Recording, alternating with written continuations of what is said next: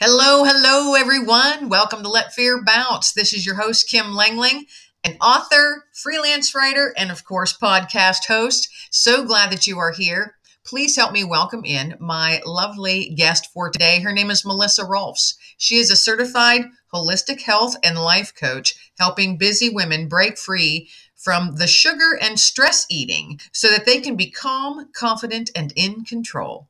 She is committed to empowering women to break free from dieting, emotional eating, and self image issues so that they can ditch that diet mentality and feel empowered in their own skin and be free to be who God made them to be. So let's jump right into it. You're a holistic health and life coach helping busy women break free from the sugar, stress, emotional eating. My first burning question is, why did you go that direction? Yeah, that was my story, Kim. I used food and specifically sugar to cope with feelings that I didn't know how to deal with, I didn't want to deal with.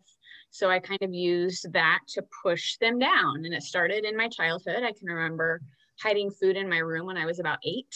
And we had some little rodents that came in and tattled on me because they pooped on my bed. And I got in trouble for that. But that's my earliest memory of really using food for comfort or some other purpose than nourishment and fuel. And so I think that was a pattern that started in childhood and carried with me through marriage, motherhood, until I discovered that I needed some help and found freedom. So that's why I do what I do. So what was the emotional roadblocks that you were trying to tamp down with all the sugar and such? Oh, I mean, almost everything. There was anxiety, there was fear. Fear was a big one. I lost my dad when I was 2. And so I think because of that abandonment, not that he did it intentionally, but I think that created, an open part in my heart. And I was fearful that my mom was going to die. And I remember, as a little girl, not being able to sleep because I was worried that something would happen to my mom and I would be an orphan. So I think that was probably the first formative thing that really kind of started that. But there was fear and anxiety, worried what other people would think, worrying if I was good enough, if I was doing enough. I mean, it was just this internal turmoil almost that I was just trying to push down. So you didn't think it sounds like you didn't think you were good enough for anything. Pretty much. Where would that thought process have come at such a young age? Was that something within your environment that steered you that way, or that was just you? That was your fear from being at such a young age. This fear just morphed into all kinds of other things. I think it was probably a combination of both. And honestly, I think that it was kind of a double-edged sword, because I think if you are in an environment where there isn't a high value or high self-esteem or high self-worth, and that's not projected, I think it's easy to kind of fall into that. Then combined with the fear and the anxiety, and plus just kids being not so nice sometimes, I think that kind of was the compounding effect. Right, right. So were you bullied as a young child or in school or? I hate to say the word bullied, but I do remember very specifically. So I'm from a very small town in the Midwest, and it was an agricultural community, kind of rural. And my family happened to live in town, and there were a couple other friends that all of our families lived in town. That's just where our families lived. And then there were some other friends who didn't live in town and they lived in the country and on the farm. And I remember at recess one time, there was this disagreement because this group lived in town and we were snotty city kids, and this group lived in the farm and they weren't. And it just felt very divisive and kind of ugly. And these were my friends. Right, right.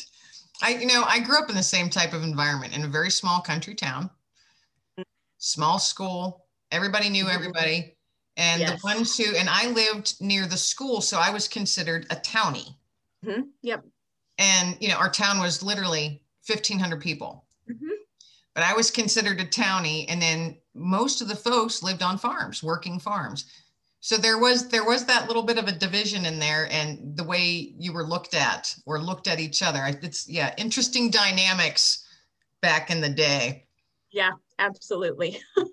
So did you struggle with your weight through through this whole journey? It sounds like it was for years that you dealt with this. So did your weight fluctuate? Did you become very heavy? And I mean, I can't imagine eating all kinds of sugar and using food as your comfort could have been very healthy for you. Right. Absolutely. And I was. There are pictures of me as a child, and I'm a little bit chubby. So I definitely struggled with weight. And then, through middle school and high school, you become very self-conscious as a young girl, and you want that attention from boys, maybe, or you don't. So there was this, I almost went the other end, and I was not eating for a while in high school so I could be thin enough to get that attention from boys. And then like, it just was always like this one end of the ditch to the other, almost like there was never a really healthy balance with it until much later in life for me. That's a long time to carry that. So yeah. What made you decide, you know what, I have to make a change? There were so many things that happened. And I think like the kind of the moment, Kim, where I hit my knees and I was just like, okay, I really need some help here was we had a newborn baby who wasn't sleeping. And we had a 2-year-old who had some undiagnosed food allergies and some sensory processing challenges. My husband was traveling for work, and I was just diagnosed with PTSD as a result from childhood trauma. And so my go-to during this overwhelming season of motherhood and raising kids and being away from family and husband traveling and all of that was sugar. I was eating Oreos in the pantry and living off of lattes. And the PTSD diagnosis is really kind of what changed it. I was meeting with a therapist, and we tried Prozac, and it didn't work for me. It works for some, but not for all. For me, it didn't. So I pursued meeting with a naturopath, and we did some vitamin and mineral testing, and everything was in the toilet because of how I was eating. And so she gave me a lot of supplementation. I continued with the therapy. But food was never really addressed. And so for me, that part of my journey came probably 2 years after that on my own, because I wanted to lose weight. I was at a point where my kids were a little bit older. I had some me time. I'm like, I really want to figure out this food thing for my family. My daughter has food allergies. They came from somewhere. They came from me. I got tested for that. And so that really kind of transformed the way that we ate as a family. And that's really kind of where my weight loss began. But it wasn't ever the intent to lose weight. It was more about the healing from the PTSD and really getting healthy and being a good role model for my kids and being active and able to keep up with them and not telling them to not eat junk food, but then me eating junk food when they were in bed. So right. So you mentioned PTSD. You threw me off with that a little bit. Sorry. No, because I too live with PTSD. Okay. So I'm very, very familiar with it. Mm-hmm. And I believe it's all in, it takes a lot of time and fortitude to realize what your triggers are and how to stop them in their tracks, or at least flow with them when you can't. I also believe that PTSD, for me anyway, it doesn't go away. It becomes a part of you, and you become a part of it because it's part of your past. You can't wipe out history, but you can learn how to live with it and recognize it and deal with it in a healthy manner. I was one who, as you had mentioned, you had said, you found yourself on your knees. I was that same person in that same spot on my knees, crying out to a God at that time I did not believe in. This is my mid-30s. So I call myself a late bloomer. And so I know that feeling. You were, things that you were saying, I'm just sitting there, it's going ting, ting, ting. But your PTSD, why were you diagnosed with that? I think it was a combination of my father's death. So I should backtrack a little bit on that. My dad didn't die of cancer, or he wasn't in an accident. He was murdered in my really small Indiana town. So I think that was a traumatic experience. I think when that happened, there were some changes made in our family, to our family dynamic, that created somewhat of a toxic environment. I think that is a part of it. Yeah. So I think those probably two things combined with my low self-worth, I think was just the perfect storm. When you said that your dad died when you were 2, so the adults in your family unfortunately played a part in all of that, because at 2 years old, you can't grasp all of that stuff. What's a tough thing? That's very, very, there's no words that I can say. But it's lovely to see that the person that you are sitting here today, and you've faced all of that, and you're moving forward. You know, you've got your crown on, lady. You've got your crown on, and you're letting your light shine. Well, it's because I have a God that put the crown on. And I feel like, can I just tell you a really quick story? If people could see, if this is just audio, but I was just sitting here with my hands in the air. There has been so much redemption in that, because I think losing my dad at a young age, Kim, I didn't have the opportunity to know him. All I knew were what people had told me and what the newspaper articles said and the pictures. And so I don't have this idea of who my dad was. It was just what was told to me. And so at one point in our journey, we actually moved back close to my hometown.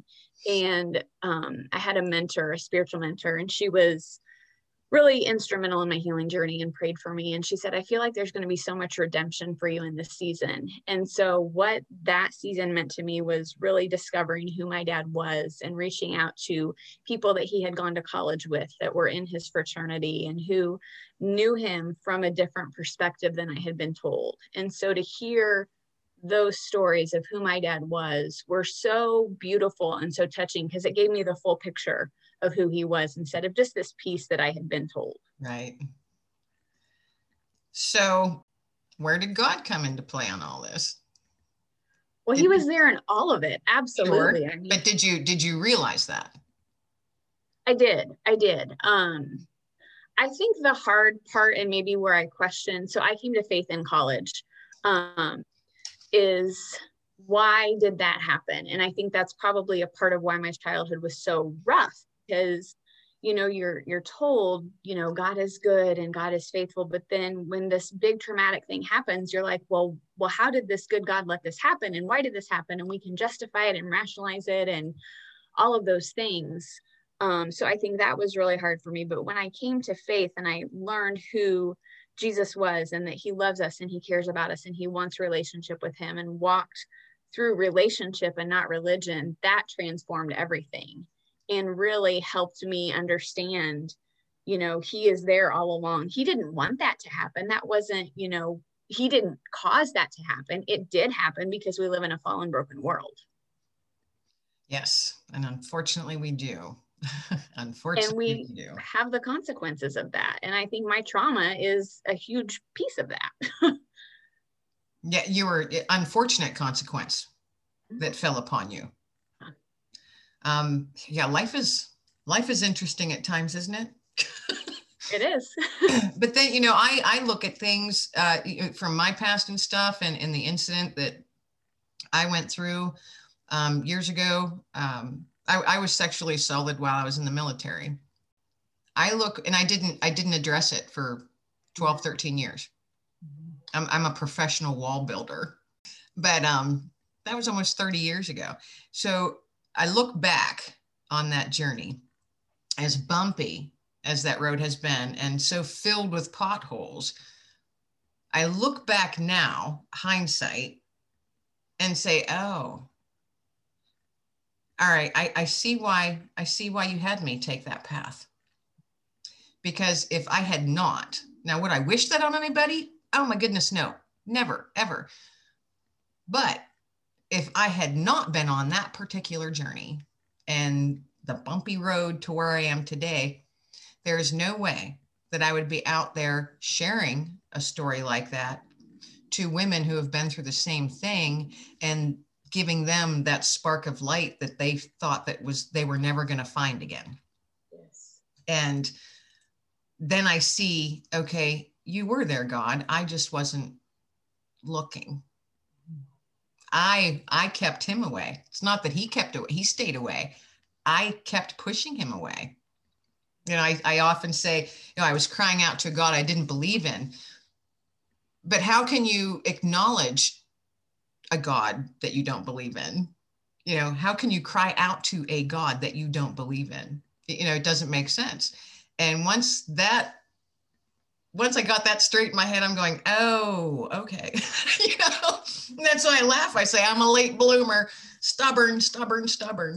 But the journey that we all take and to where you're at, it sounds like you're thriving, and you've got a business that you are helping others that go through the same type of thing, now, do you work with, you have emotional eating? Does that expound upon emotional eating? Is that like overeating or eating and purging? Because personally, when I'm stressed, I don't eat. I just, okay. I don't. You do the opposite. Yes, I am completely the opposite. I actually forget to eat when I'm stressed. Okay. Yeah, it's really interesting. I was working with a client and we were discussing this, and she goes, I guess I'm an emotional eater. She goes, I thought that if you're an emotional eater, when you're not happy, you eat to feel happy. But what her story was, is she found herself when she was stressed, she would really crave cheese and crackers. And she hates cheese and crackers. And so we did some digging, and I'm like, what do the cheese and crackers represent? Like, can you think of why you might go towards something you hate when you feel that way? And for her, they symbolized a time in her childhood where she was happy and people were together and everybody was at peace. And it was just a really happy time for her. So when she wasn't feeling that happy time in her current reality, she would default to the cheese and crackers because those foods symbolize that for her. So I think it's using food to look for a feeling or to stuff a feeling, or really for anything that's not fueling and nourishing your body. Okay. That's interesting. It really is, because we have a very strong emotional attachment to food as a society, I think. And I don't think they don't realize that or acknowledge it, but it's true. Then there are certain things that I eat, just eat normally. And speaking of the emotional connection to it, there's a certain type of baked beans that every time I eat it, I automatically think of my grandma, because I thought she made the best baked beans ever since I was just little. And it took me until I was in my 40s to figure out how she made them. And the first time I made them, I was going, it's grandma's beans. Yes. Yes. And I make them that way now all the time. But I was constantly trying, and and it was this emotional thing. I'm like, if I could just get these to taste how grandma did. And now every time I have them or, make them and eat them, not that I make them to overeat, but I just make them because I like them, I get such this wonderful feeling. And it's like, thank you so much, Graham. And it brings a nice, gives you the warm fuzzies. Gives me the warm fuzzies. So the emotional thing, I definitely, yes, just like with food, music, places, all of that emotional connection. We just have to figure out and work at keeping the negative emotions and the bad ones from songs and food and smells and places. Make sure we're able to be healthy in the way that we separate them. Absolutely. So do you help folks do that? And I'm sure that you're talking to people that they struggle with food, and how they use it. And there's always an underlying thing. Do you run into, I'm sure you do, you run into a lot.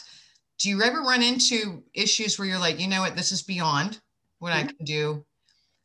You've got this underlying issue that surfaced, and you have to, you guide them to get additional help as well? I haven't been in that situation yet, but I'm very firm on, this is my scope of practice. This is what I can and cannot do. And if it's beyond me, I'm happy to refer to somebody that I trust, because it's a real thing. I mean, there's, absolutely. There are all kinds of things buried that we don't even realize are still in there. Yes. And the body remembers. You were talking a little bit earlier, the body holds on to that trauma. Yes. And it's just, you have to learn to, in a healthy manner, deal with it, and accept it. Because you can't cut out history. Right. You just Right. can't. We But try to. yes, we do.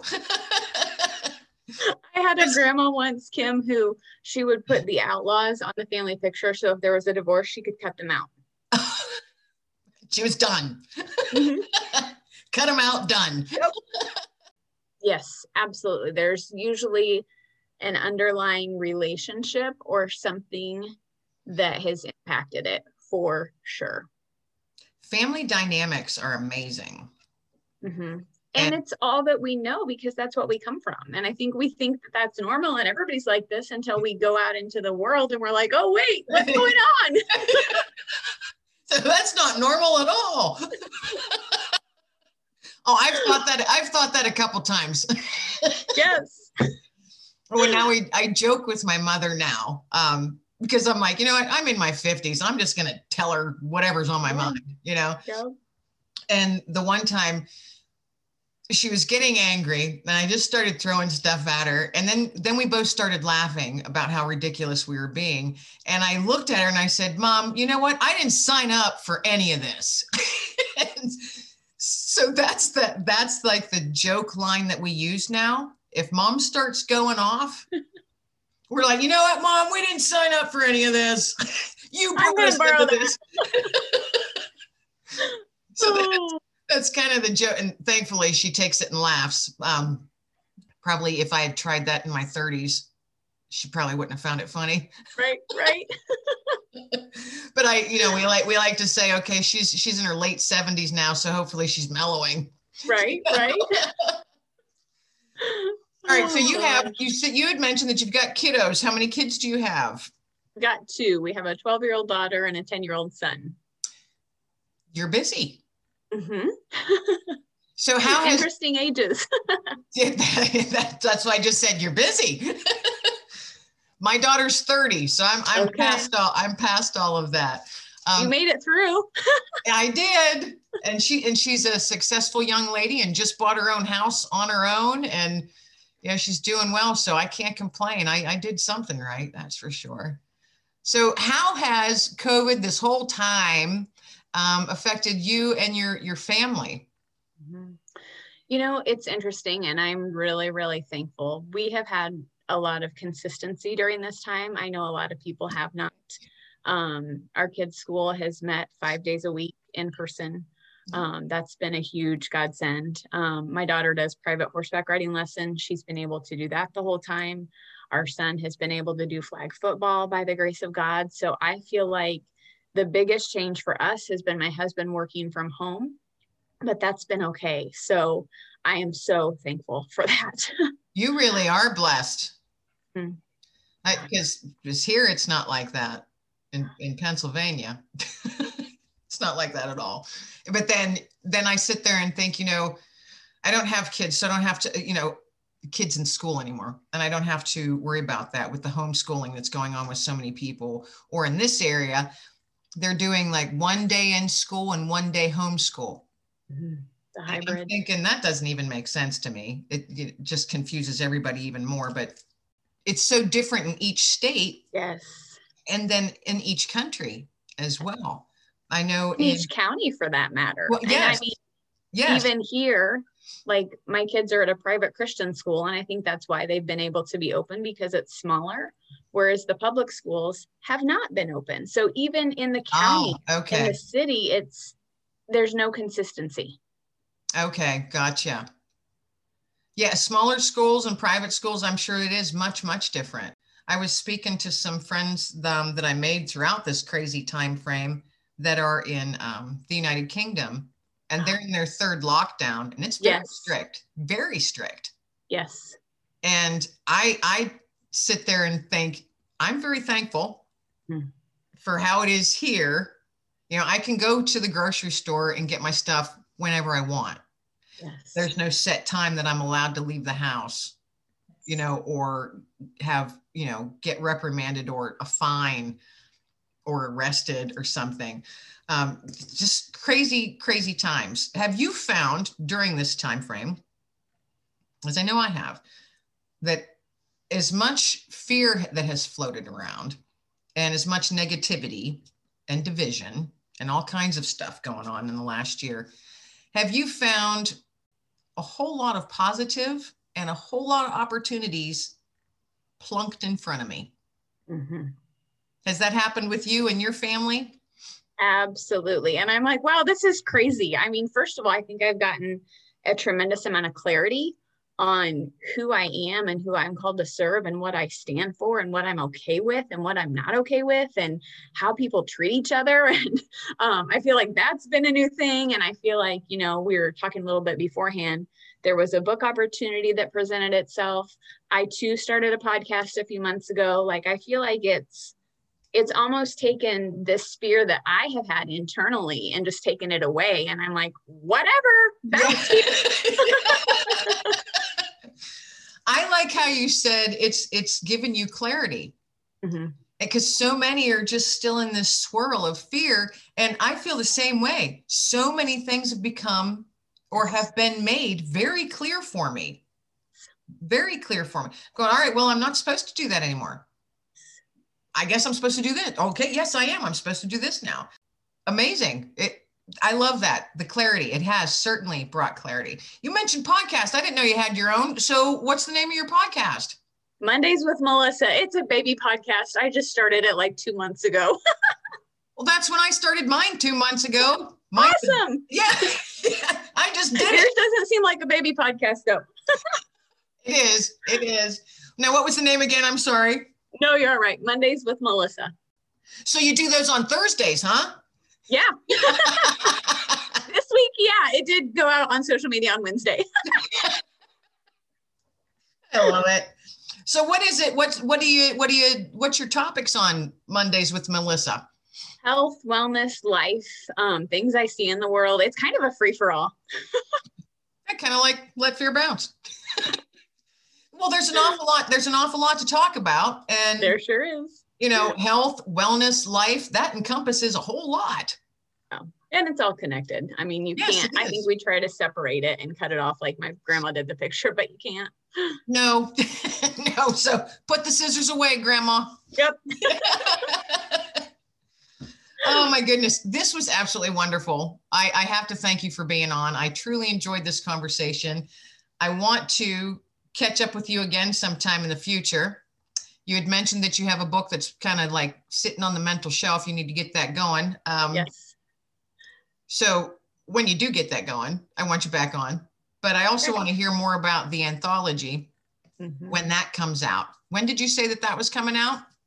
I think a few weeks. Oh, soon. Okay. Yeah. I think it's available for Kindle. I want to say next week, but I'm not entirely sure. Oh, wow. Very cool. Very cool. Finding Diamonds, correct? Correct. All right. I am looking forward to reading it. Looking forward to it. So if you wouldn't mind sharing one little tip that our listeners can take away with them today and put into practice for themselves. Yeah, I think the biggest thing, and this applies to anything, I think emotional eating, fear, relationships, is to replace judgment with curiosity. I love that. It's been a game changer for me in everything with my life, because I think it's so easy to be quick to judge and rush to a conclusion. But if we get curious and we start asking questions, there might be some things that we didn't see before that we didn't have the whole piece of the story. So if we can replace judgment with curiosity, it might change some things for the positive. I agree with that. Continually seek knowledge. And don't let yourself stay stuck or be stuck. I love that. Replace judgment with curiosity. That's a great title for a book. There's a little hint. Yeah. I'm taught again, the listeners can't see me, but I'm tossing through the screen at her. That's a great title for a book. It is. It's wonderful. Jot that down. Yeah. The writer downer. Yeah. Well, again, thank you so much. Thank you again. This was lovely. I absolutely loved getting to talk to you and get to know you a little bit better and about what it is that you do and how you help folks. And it's all in such a positive way, and it's all God-led. Absolutely love it. Well, thank you, Kim. It was awesome. I love connecting with you and getting to know you, and I'm excited for what God has for us because I don't think this will be the last time we're in touch. I don't think so either. I don't think so either. All right. You have a wonderful, wonderful day.